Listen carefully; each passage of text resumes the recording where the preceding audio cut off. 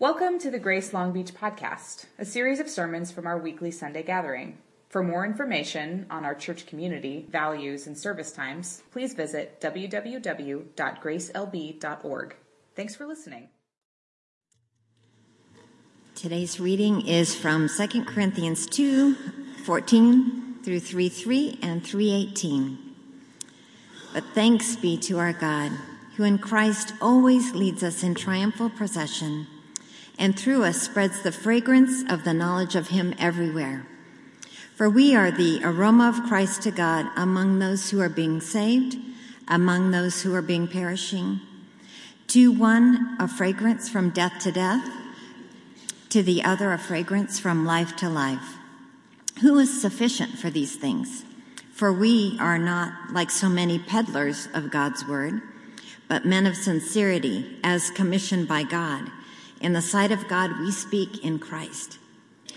Are we beginning to commend ourselves again? Or do we need, as some do, letters of recommendation to you or from you? You yourselves are our letter of recommendation, written on our hearts, to be known and read by all. And you show that you are a letter from Christ, delivered by us, written not with ink, but with the Spirit of the living God, not on tablets of stone, but on tablets of the human heart.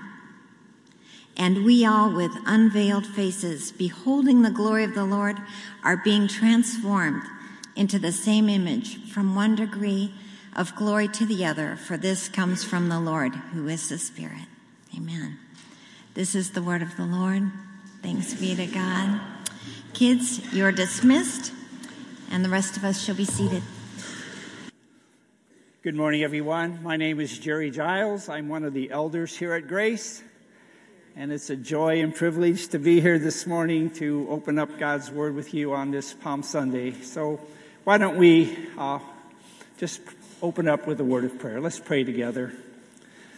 Our dear Heavenly Father, we thank you for this day, that we could come and hear the children sing. What a joy that is to see children here in our church rejoicing and singing your praises, Lord. And thank you for the reading of your word, and thank you for the time of worship we've had. And God, I just pray right now that your Holy Spirit would fill this room, and that you would speak to our hearts as only you can.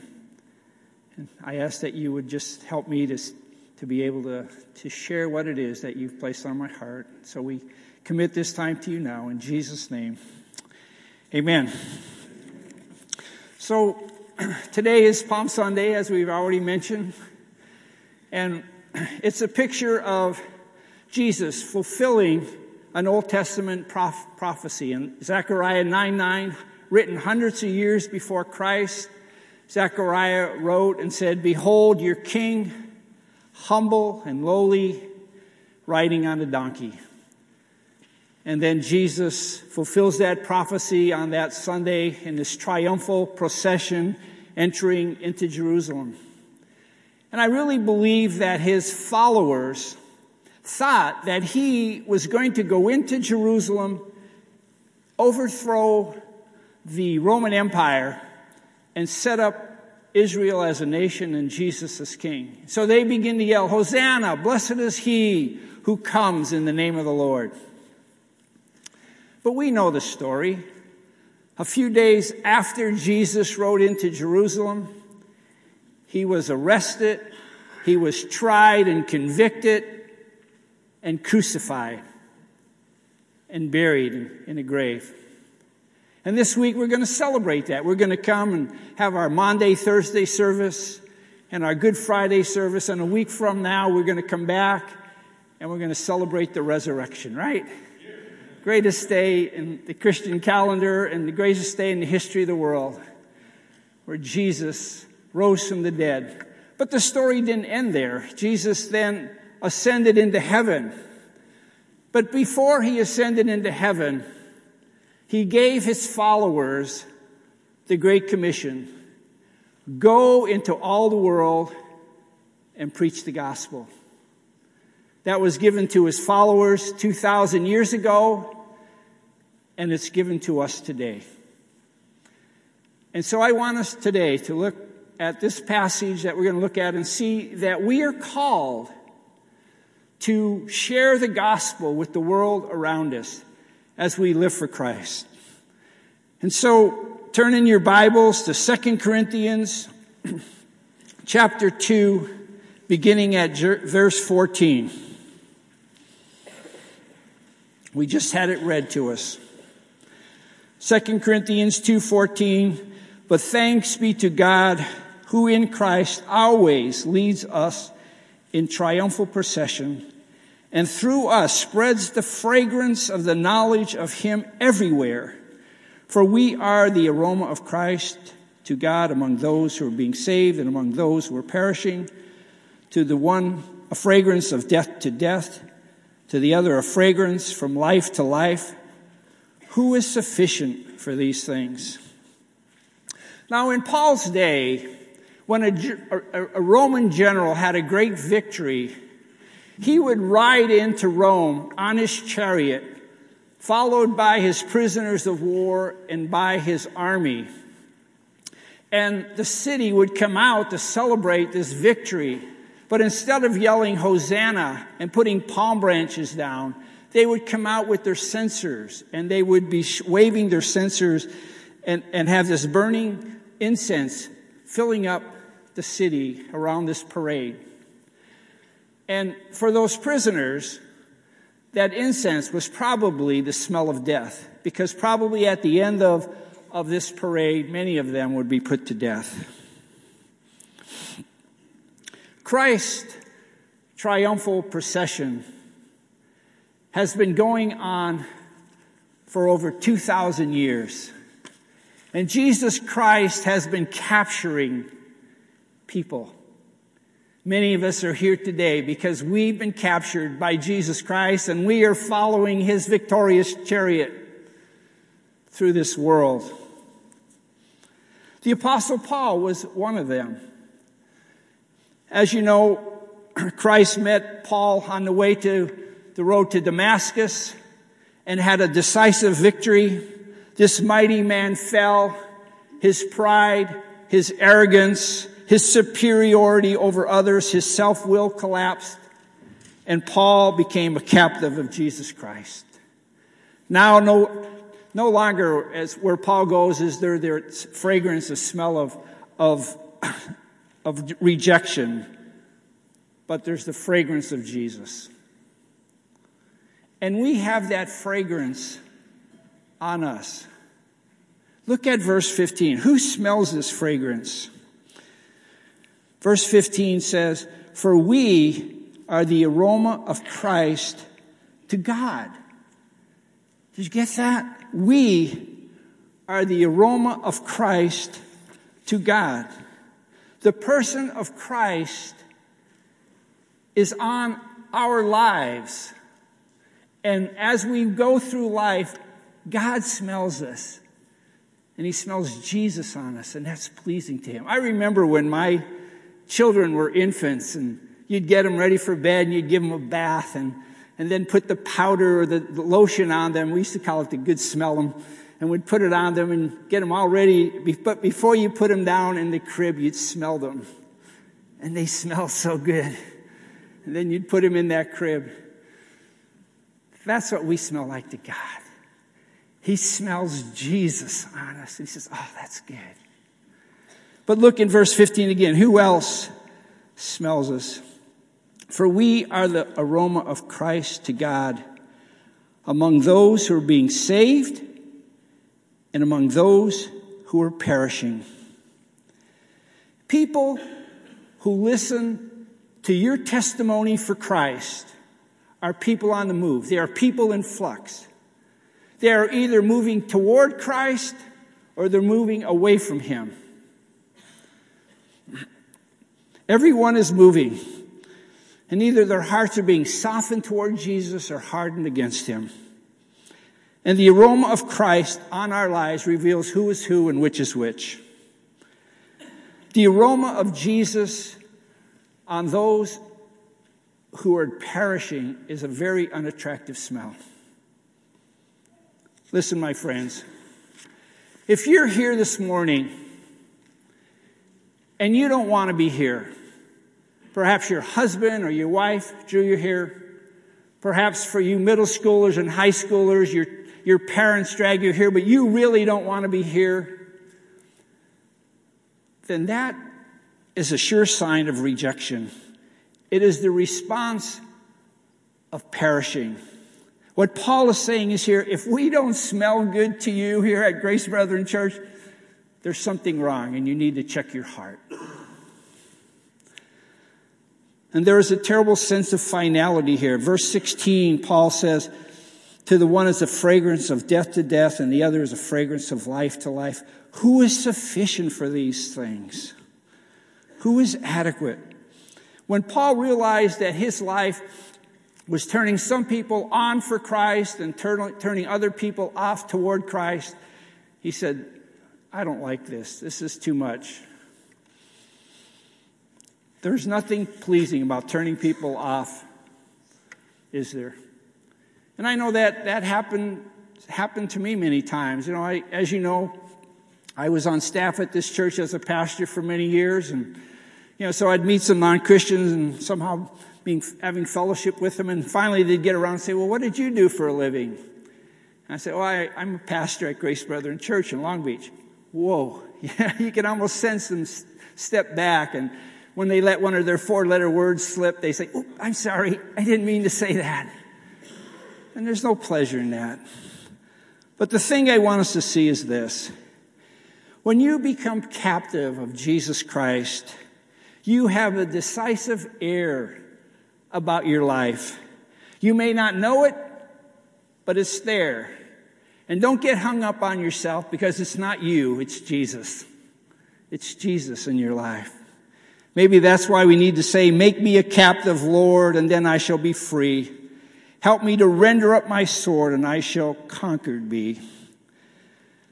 It's a wonderful perfume that comes upon us. It's the gentleness of Jesus. Again, if you're not becoming more gentle, more gracious, and kind, then there's something wrong. And you need to check your heart. Are you really walking with Jesus? Do you really know him? And when you are, when you're living for Jesus, there's nothing that makes you more evangelistic than the aroma of Jesus on your life. That's what makes the good news really good. And this perfume is absolutely pervasive. What can the gates of hell do against perfume? It can't do anything. It's pervasive. It penetrates.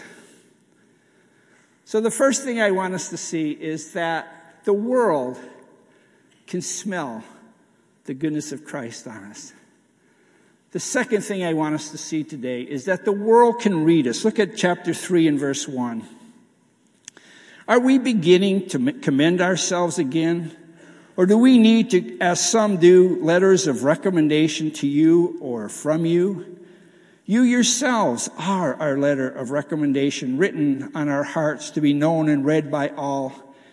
And you show that you are a letter of Christ, delivered by us, written not with ink, but with the Spirit of the living God, not on tablets of stone, but on tablets of human hearts. And what Paul is saying here is, I suppose you people want us to bring a letter of recommendation to you again, that you will listen to us. And then he uses great psychology. He says, you are our epistle, read by all men. If anyone wants a letter of recommendation, you're it. We led you to Christ. We helped you to grow. We started this church. If they want to know or check us out, they can check us out by you.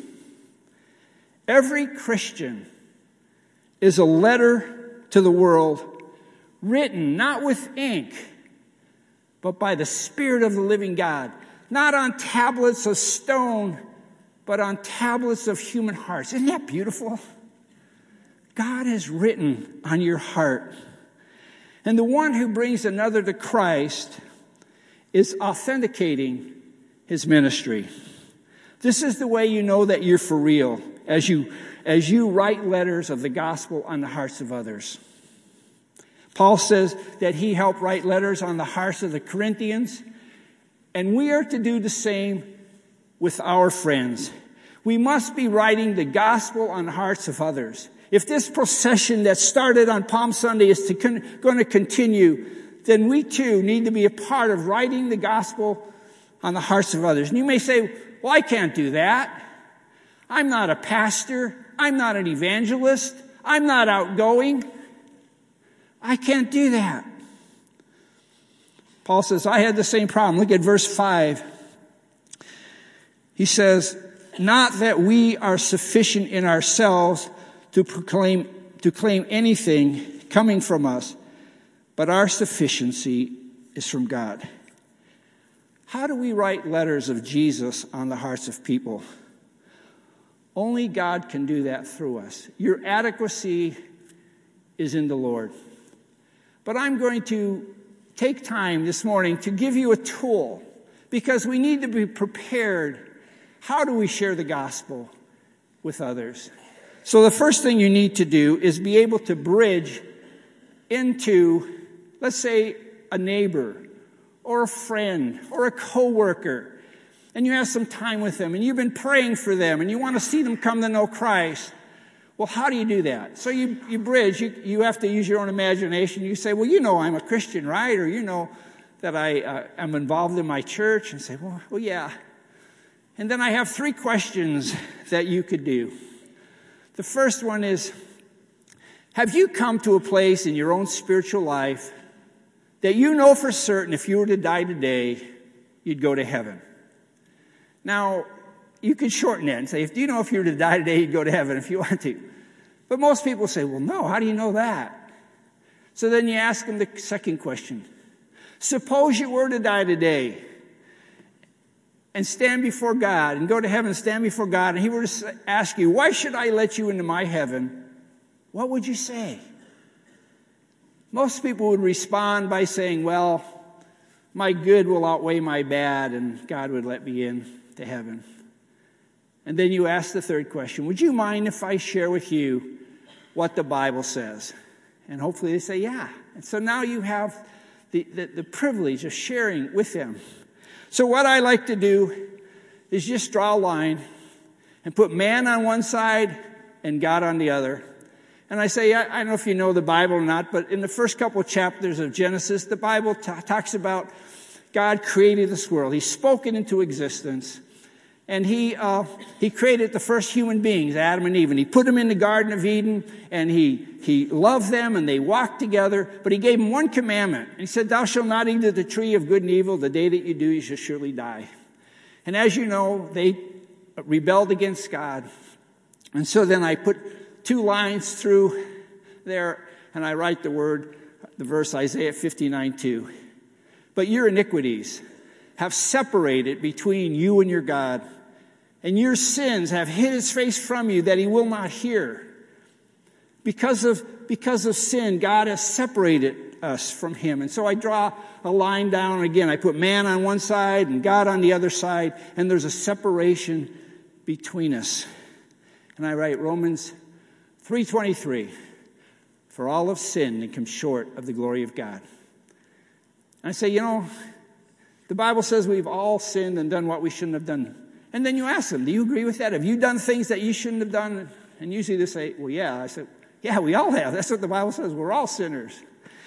Then I like to use Romans 5:12, which goes back to Adam in the Garden of Eden. It says, wherefore as by one man sin entered into the world, and death by sin, and so death is passed upon all men, for all have sinned.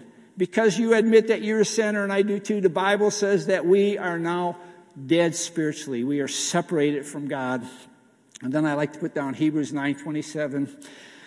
And as it is appointed unto men once to die, and after this comes judgment. And I write the word condemnation, and I put an arrow down that says hell. Say, well, this is the situation with man. We are sinners, the Bible says. We are separated from God and spiritually dead, and we are condemned to hell. Then I go on God's side and I just write one word, one verse, John 5:24. Verily, verily, I say unto you, he who hears my word and believes on him that sent me has eternal life, shall not come into condemnation or no condemnation, but is passed from death to life. And you show them, over here you're dead. Over here God offers us eternal life. Over here you're condemned. Over here there's no condemnation, but we can pass from death to life. But how do we still bridge this gap?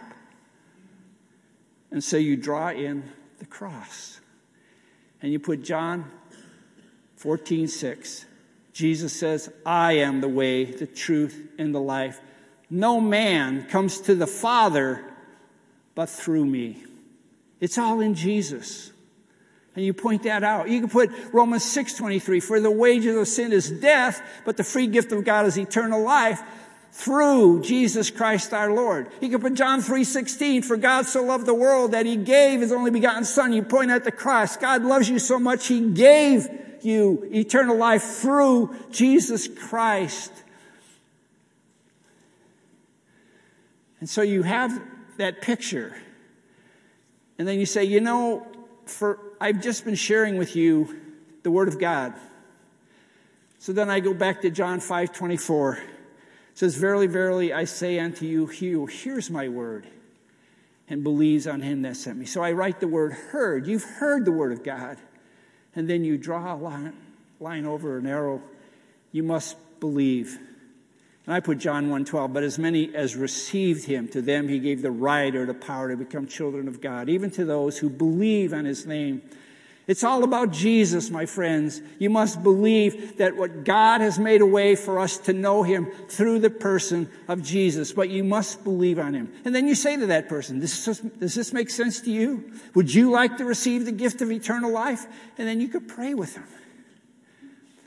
And you could do, as this is a tool that you could use, if you get a chance to do it, you just pull out a sheet of paper. Here a few weeks ago, I did this in a restaurant, having breakfast with somebody. I just took the placemat, pulled it out, and I drew on the placemat so that I could give them that, and they could take it with them. But this is a tool that we can use to write the gospel on the hearts of people. And when we do that, when you write the gospel on that neighbor or on that coworker or on that friend, they become a letter that the world can read. And people around them will begin to change because of that. I just had breakfast here with somebody who's here this morning, and we were having breakfast, and I said, well, tell me how you came to know the Lord. And he was sharing his story with me, that as a senior in high school, his dad had left the home, and he was having some difficult circumstances, and it was through a friend, but he came to know Christ. And then somehow he got his dad involved, and his dad came to know Christ and moved back home. And then he told me, he said, my mother could not deny the changed life that she saw in me and in my dad.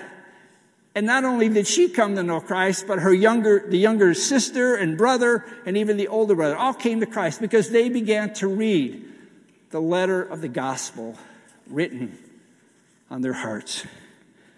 And you say, well, I can't do that. Yes, you can. It's a simple tool. I think there's about 7 verses you got to memorize. That's it. But you can share the gospel.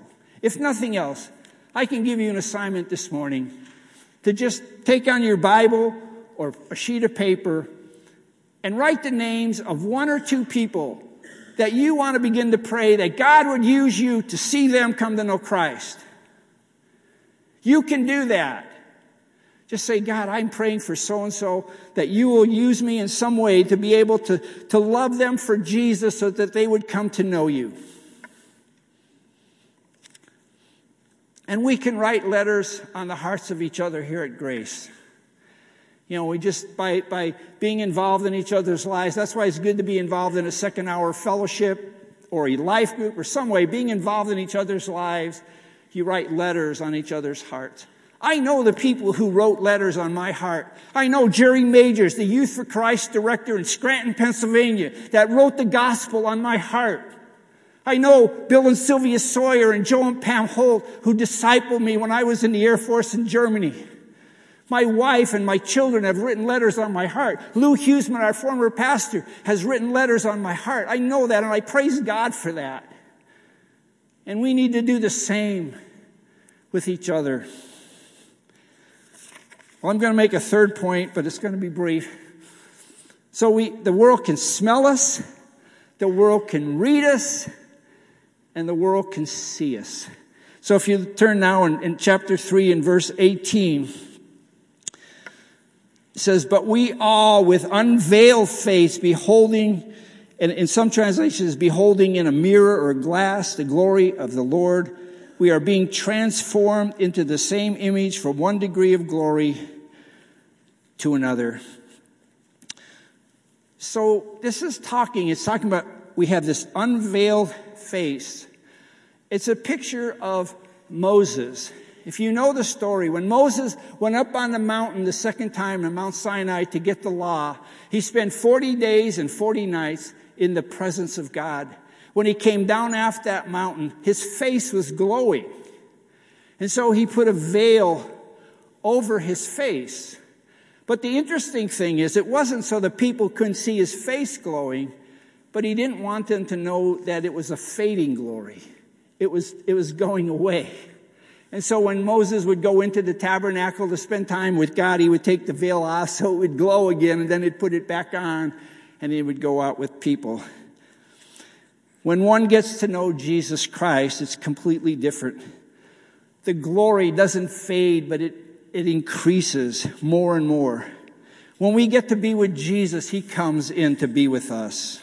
It's a permanent togetherness. And the Holy Spirit begins to work in our lives and transforms us. Moses had a fading glory. It was temporary. Jesus' glory is eternal.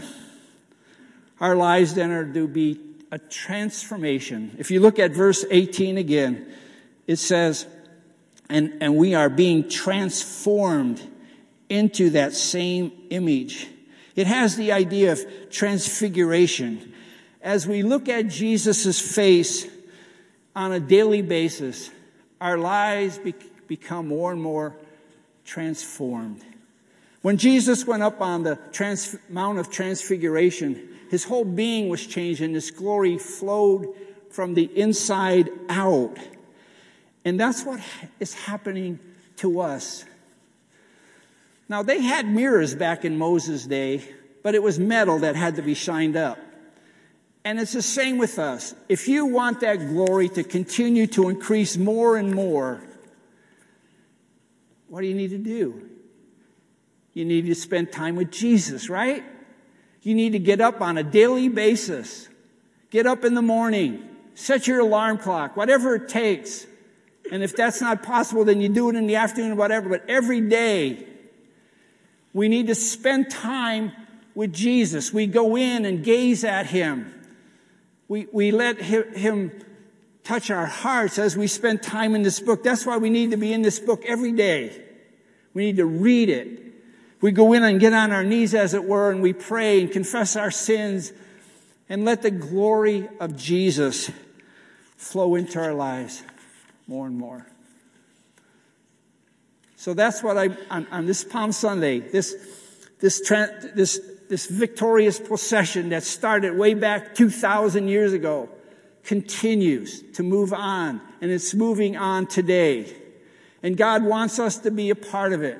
He wants our lives to smell good. He wants us to people to be able to read our lives, but he wants us to write letters on the hearts of others that don't know Christ so that this procession can keep moving on.